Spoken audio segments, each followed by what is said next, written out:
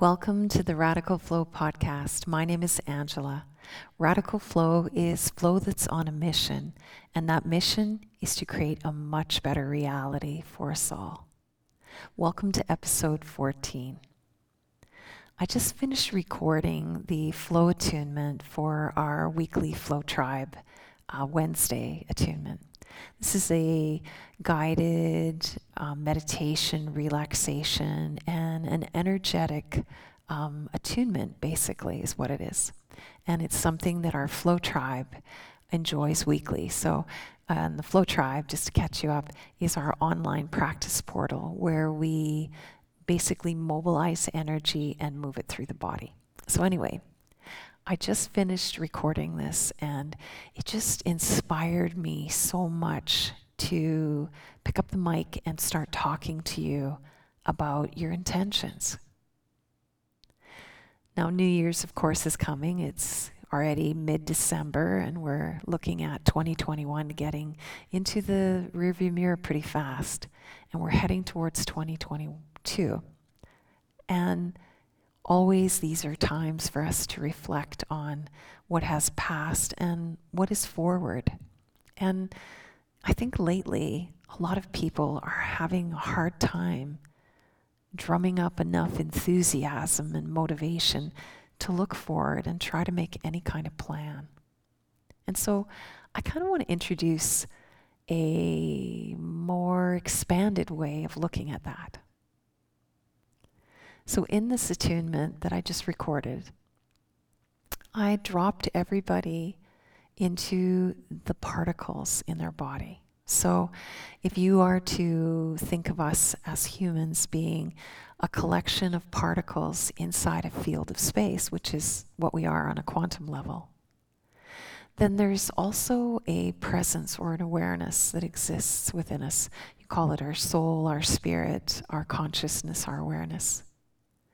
And so one of the things that I'm seeing and believe quite fully is that a lot of the triggerings that we're experiencing, a lot of the uncomfortableness in our body, a lot of the tensions, a lot of the jumpiness, a lot of the, walking in rooms and suddenly feeling off but not knowing why, a lot of that is not really coming from the external world. In other words, our environments outside of us are not necessarily where all of our triggering is coming from. Instead, I propose this. What if our awareness, our soul, our consciousness is interfacing more deeply into ourselves? What if we're waking up more fully inside our bodies? What if the light of consciousness is illuminating the particles of form? And we're literally shining a flashlight on things that have been buried and unknown or unconscious or subconscious. And what if our jumpiness, our discomfort, our reactionary system that happens when we're triggered, what if our triggering is coming from that interface, from our awareness touching us from the inside? Isn't that a cool idea? If you take that a little farther and you think about what's going on now through the lens of the mass awakening concept, this is what it would mean. It would mean that somehow our awareness is illuminating what we're made of. And when we become aware and focus on what we're made of, we start creating with it. Meaning that same old adage, where you put your focus on your thoughts and your emotions creates your reality. So what if our awareness and our consciousness is lighting up the totality of what we hold in our particles, and our particles are reacting with thoughts and emotions in our triggering patterns, And we are broadcasting that out into the world and beginning to create and co-create a reality that is literally the bloom of everything we're made of. And then as our reality gets created, we then react from the external environment and trigger the same loop again. And now we've got perpetual triggers and reactions, creating and creating the same thing. It would explain why we're seeing so much of repetitive history blooming into form. I mean, we're seeing things we haven't seen in decades starting to happen in real time. It's coming from something, some seed somewhere that holds this way of being, this trajectory is germinating, sprouting, and blooming, and creating more seeds. But what if what's really initiating this is actually the interface of our consciousness, our soul, with our tissues? Kind of cool idea. What if we could get ourselves to be a little more relaxed and a little more open to that interface? You know, like a hand sliding itself into a glove. If the glove jumped every time it felt the hand and contracted and got tense, it would be really hard for the hand to get into the glove, right? So what if our bodies are just like the glove? And what if we could get our brilliant human minds to see this possibility and practice relaxing and allowing those triggers to touch us? Because the beautiful thing about consciousness or awareness or your soul or your spirit or whatever word you want to use, the beautiful thing is that it's completely neutral. It has no judgment, no preference. It has no aversion. It doesn't want to avoid. It has no craving or addiction, no attachment. It's just pure presence. It's pure love and it's pure truth. Pure love is unconditional, meaning without condition. When we tell ourselves we love but we have conditions, it's not really love. It's more like preference or even craving, attachment. But true love, pure love, is without condition. It just is. Just like pure truth has no illusion to it. It just is. Our human bodies are collections of truth and love that's flowed through human tissues and become colored and conditioned by the actual information we hold. And so this brings me to the next part. When you think about what you're made of, your particles vibrating and free-floating in space, and you think about them, they're really information. And they're actually in a formation, which is kind of cool. But it's information. Where did it come from? Well, it came from your genetics, for starters. And your genetics, where did they come from? Well, they came from your ancestors. And your ancestors stretch back all the way to the origin of humanity, wherever that is. And so when you think back from the origin of humanity through every one of your ancestors forward, right into your own body, you contain an enormous amount of information about just being human. The story of your lineage is encoded in your body. And then when you think about those ancestors from the point of origin, passing life and environment and stories and experiences and heartaches and victories and, good times and not so good times, passed forward through learnings and attitudes and behaviors, all of that memory is also in your body.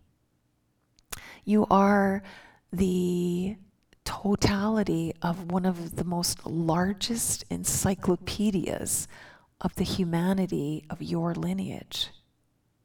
You hold that book, the whole amount of information. And not just that, but now you're writing your information in.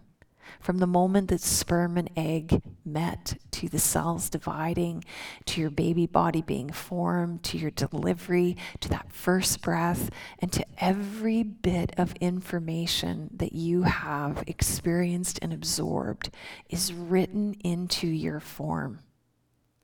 And when you listen to the sound of my voice and you hang in the presence of the edge of my voice, you're standing at the very next line of a blank page in the book that you're writing. Now, we know that our human little eyes, I call them selves, our human selves are built on repetition. We're built on the idea that we adopt a pattern and we loop it. This keeps our cells functioning, this keeps all our body processes functioning, and it keeps us being able to be similar moment to moment. And so we learn things and we just roll them out in front of us in a trajectory that's kind of got motion and, it's perpetual, right? We're just moving along. And so when you think about how far back you go and all of the information that's in motion moving forward through time and the trajectory that you're on moving forward, and then you imagine this illumination of your awareness now more deeply penetrated into every cell of your body, lighting up this information, bringing it to the surface for you to see, and watching you autopilot react this information in similar ways as your ancestors would have. You can see why we're driving a reality that we're driving. But it's different now. And it's different because of you, because of all of us. Because we're the generation that's waking up inside this momentum of creative information that's heading down a track. And because we're waking up, it's like a train that's on a track with no conductor. Suddenly someone drops into that, driver's seat and is able to actually start to steer where that train's going. And maybe the train track analogy isn't the most perfect, but you get what I mean. We're waking up in the leading edge of the story that we are writing. And so with that much momentum and that much power behind us, instead of looking back at where we've come from and feeling hopeless in the trajectory we're going, or feeling powerless in the trajectory we're going, what if we turned around and took our seat in that leading edge of our own story and made a conscious choice of where we would like to see it go? Now, maybe you think to yourself, oh, but I'm just one person, so how can I make a difference in this wave of all of humanity heading in these directions? Well, it's simple. One person who is totally accepting of what is behind them, what they're made of, where they've come from, what they're creating in this moment, in this trajectory. One person that can accept the truth of what is and still focus toward what's possible has the power to start turning and shifting the trajectories that we're on. And when one person starts to do that, and other people start to see and feel, they remember that they can do it too. And pretty soon, you've got a whole bunch of people waking up inside their own unfolding story, connecting to their pure, whole, neutral, complete, true self, their awareness, their consciousness, waking up inside their own cells, feeling and working with the reactions that are arising within them and making their own sovereign choices as to what trajectory they would like to see their life and their contribution to the bigger picture. And the more of us that start steering this leading edge of what is unfolding and being created, the sooner we're going to turn that trajectory towards a reality that is so good for us all. Now, a lot of people get so disillusioned because, look around. The world is a little wacko right now, and people are scared, and we're caught in our conditioning. And so it can sometimes seem overwhelming or daunting to think that anything we do could make a difference. But I know you're listening, and you're resonating with this in a way where you know that you do have the capacity to be okay with what you're made of, to be grateful for this opportunity to be alive right now in the driver's seat of what's being created, with a heart that is connected to the whole, beautifully in resonance with the whole. Our little I, human egoic minds, with our collection of information we've inherited and learned, will not see the new possibilities because it's built to loop what it knows. And that's great because that's what's keeping us in motion.